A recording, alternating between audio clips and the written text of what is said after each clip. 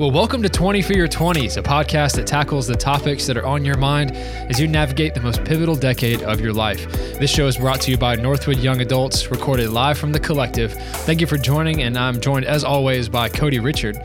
Hello. And so today we are asking the question, does God love me if I have doubts?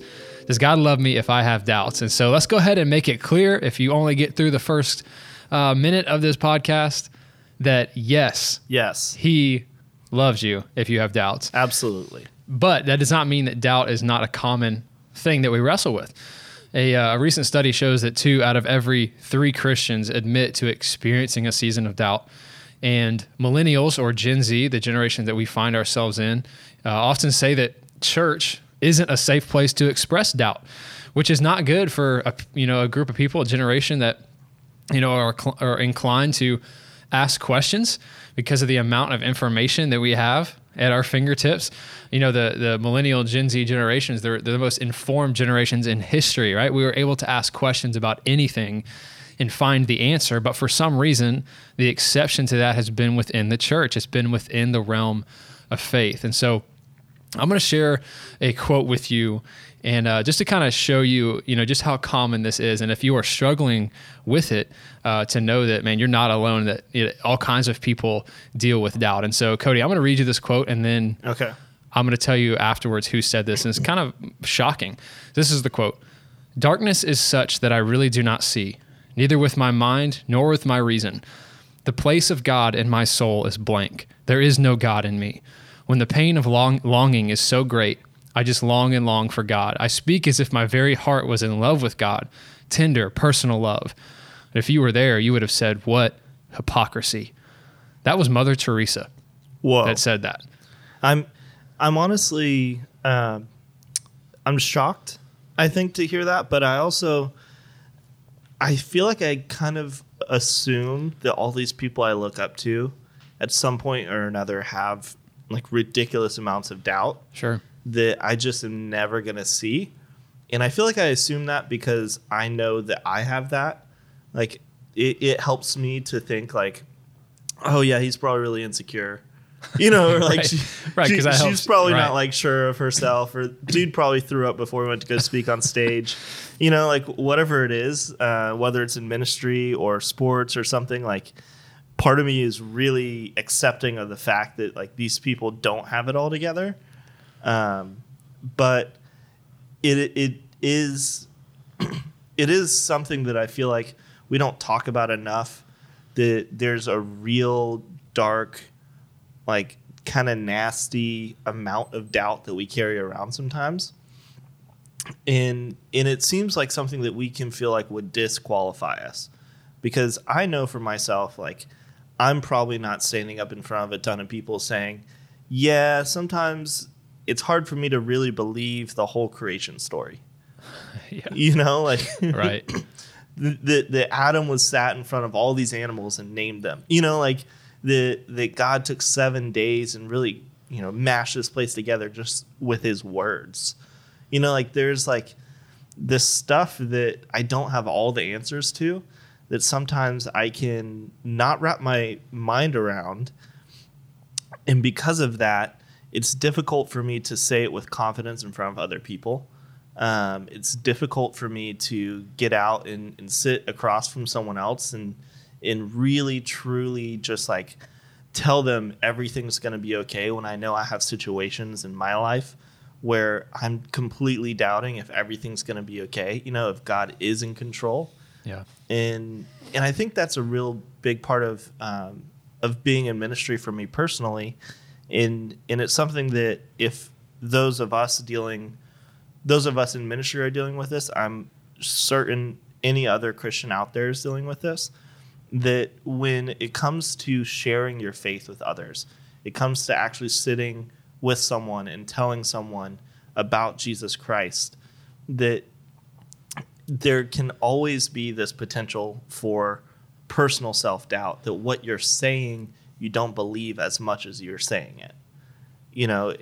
In that insecurity can eat you alive. Yeah, for sure. And so I think too, there's a strength in identifying what it is that you doubt. You know, if you're wrestling with doubt, what is it that you're doubting? Are you doubting the existence of God? Are you doubting the story of God, the goodness of God? I mean, are you doubting something that you see in Scripture, like you said, like creation? Is it parting of the Red Sea? Is it the resurrection, right? Or you know, is it miracles? And so I think identifying what it is that you doubt is a great place to start, so that you can start fighting that doubt. You know, because it's hard to fight an enemy that you don't know or that you can't identify. And so, how would you say as a way that we can fight doubt once we've identified it? Well, I think that's powerful. One of the things I always try and stay away from when I'm talking with someone else is something that I do commonly for myself, and I call it putting out little fires. There's a lot of little fires that can go off, especially when it comes to doubt or mistrust of what's being told to us or what it says in Scripture, or even sometimes when a miracle happens in our lives and it's actually miraculous, like there's no other explanation that this happened other than that God literally stepped into nature and shifted things around. Even then, it's hard for us to doubt. People that saw Jesus in the flesh doubted. Right. And I think we have this idea that if we saw Jesus today, we wouldn't doubt as much. But Jesus even said himself, these people have seen and they don't believe. Right. You know, like, blessed are those who haven't seen and yet they still believe. And so my thought is getting down to the root of doubt, you know, like your personal, why am I not trusting? Like, what has happened to me that's causing me to question this to a point that is creating a rift in my relationship with God? Now, doubt, I think, can be a really dirty word, or it can be a really healthy word. We were talking a little bit earlier about how sometimes doubt is born out of experience. You know, like, I've done something before and it hasn't worked like enough times to where I doubt that it would happen if I did it again. Maybe you doubt that you'll win the lottery after buying 30 lotto tickets and not getting any money back. And that might be a good doubt. You know, like, that might not be your, you know, it's not good to hold on hopes for some things. But when it comes to Jesus and God in the gospel, we sometimes put our own insecurities up in front of him and say, like, well, I'm weak, I'm inconsistent, I'm not perfect, and so I'm going to put all of those on you, and you're weak, you're inconsistent, you're not perfect, you weren't who you said you were, you didn't live and die and rise again. You know, like, we start to imagine that Jesus is capped at our capacity, and that's really hard to believe in someone who looks like me. Yeah, and what you're hitting on is exactly what happened on the road to Emmaus.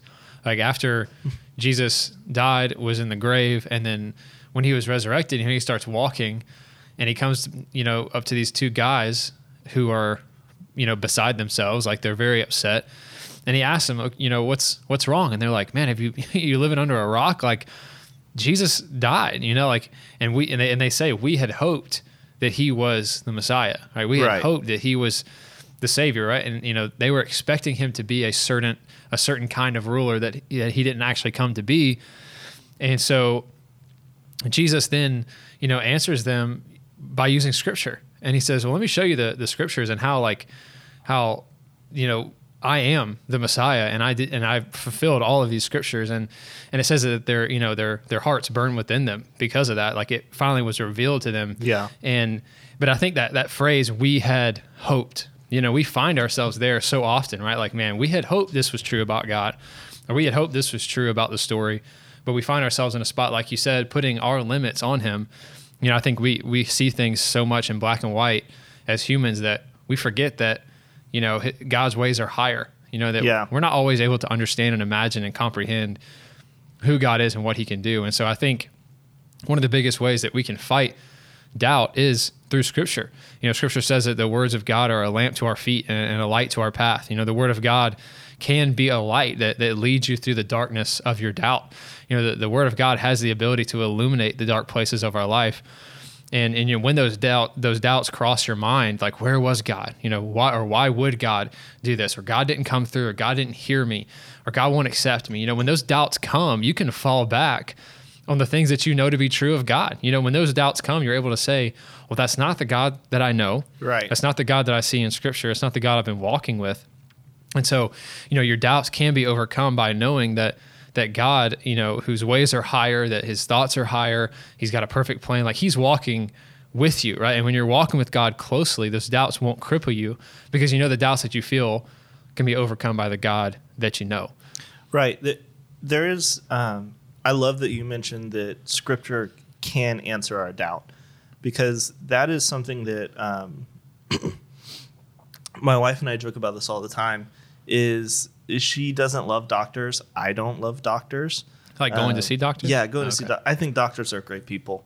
I'm a very big fan of doctors. If you're a doctor listening, I respect you. But it's just like, it's so cumbersome, and sometimes you're just barely inconvenienced. You're like, well, what's a doctor going to do, to fix it? Really, a doctor will know what to do to fix it. Right. That's why they went to school. Yeah. That's what they do. Yeah. And they enjoy doing it. Because I don't know what a doctor would do doesn't mean that a doctor can't do anything. Mm-hmm. And I think we think about that with Scripture is like, how will Scripture answer my doubts? Because we don't know what's in it. If you don't know what's in it, why would you have to go to it? Right. I think we get held back from stepping in and letting God shine his light on our doubt, and really that shame of having doubt in the first place can keep us in our doubt, when really God welcomes it. God is really, really excited about the idea that he gets to walk through our doubts with us. I think it's the most cliche thing to do to go here, but doubting Thomas. Yeah, no, that's not cliche. Is a disciple. He's the poster boy of doubt. Yeah, he's the poster boy of doubt. And Jesus didn't just say, stop doubting. He said, feel my wounds. He stuck out his arms. He found Thomas. He went to him. He went that extra mile. He covered what he needed covered. And that's where I think we forget that sometimes we think that it's our job to run after God, and he is running away from us. He is not. Right. He is running towards us. He has the desires to meet our desires. He knows exactly what you're dealing with, and he's not hiding from you. Sometimes we just are too stubborn to look. Yeah. We're too stubborn to turn to Scripture, and that can keep us from ever getting over where we are. I know personally, there has been plenty of times in my life where I know God has called me to do something. I feel clear what direction he's sent me in, but I don't think either I make enough money to do that, or I'm talented enough, or I can add enough value. For instance, like getting married, I doubted that I was going to be a good husband. I don't have any kids yet, but big part of me honestly doubts that I'm going to be a good father. Although I'm extremely excited to be a father, I was extremely excited to be a husband. I'm extremely excited to be in ministry. I doubted that I would be, any value working in the church setting. And so I think that these doubts, if we were to tell them to someone else, they would easily think like, ugh, well, that's dumb. You'll be a great husband. You'll be a great father. Mike's a great father. You'll do great in ministry. You'll do awesome at that job. People often don't feel our doubts because they don't see our insecurities. Right. And it's hard to deal with that because people wouldn't take it seriously. But God's not sitting around not taking you seriously. Right. Exactly. Yeah. I think too, sometimes we're looking for proof about God. And sometimes, the reason that we can get frustrated or doubt when we don't see that proof is that sometimes we look for the proof of God either right in front of us or ahead of us, when sometimes the proof of God that we need is behind us, right? Like that we can trust what God is going to do because of what he's done in the past, right? Like those things that he's done in the past can help us as we move forward to know, man, if God was there back then, if God did these things back then, he's going to continue to do them in the future. And so like if I'm in a season where I'm not feeling God, if I'm doubting God, I can look back at those past moments, like monuments, and say like, okay, I can remember where God showed up and kind of remind myself that he is with me, every step of the way. And, that proof is how we have faith in what we can't see, And I think, if you've ever been to the beach, which I know that you have, living here, everybody and their brother has been to the beach. And, if you get in the water for a while, what happens, right? You drift, right? You're in the water, playing around, and eventually you look back at where you started and you're way far away, from the shore where you left your stuff. And so you kind of have to work your way back. Life is kind of the same way. You know what I mean? Like if the longer you take your eyes off the cross, or the longer you take your eyes off God, the more you're going to drift away. And when you look back up, you're going to think, man, where is he? What's he been doing? Well, we might have drifted. And so I think in our lives, our faith is going to get smaller when our view of the cross gets smaller, and so if we can just continue to keep our eyes on him and try not to drift. And when we do, man, let's look up quicker than or faster than maybe we have before, and to get ourselves back to where we know that we need to be. I completely agree with that. My experience with God has been time and time again that he hasn't let me fall. And for some reason, I think, in 2020 on a, Tuesday in the middle of November, he is just going to decide to quit his job. Right. For me, like on my behalf, he's just going to be like, oof, drop that ball. I'm going on vacation. For some reason, I'm going to break his consistency. Yeah. And that is something that it's something we're going to, I think, always going to be growing in making that reliance on God. There's a great quote by Stephen Furtick that says, truth always registers best on the other side of complexity. And he tells this story of a single mom with like 3 kids, and she's sitting, at her dining room table, and she just got the bills in. She can't pay them. The lights are going to get turned off, and she's kind of, crying a little bit, her hands shaking. And the neighbor kid, the 14-year-old neighbor kid who lives next door, reaches his hand over and puts it on hers and says it's going to be okay. It's like, okay. Right. Doesn't mean too much. Yeah. But if the 99-year-old lady from across the street who lost her husband in the war, who buried 2 of her children before her, who has been through so many different, trials and tribulations, puts her shaking hand on your shaking hand and says it's going to be okay. There's a difference there. Yeah. Because you believe so much deeper what you're saying. You have some real complexity behind your truth. And I think that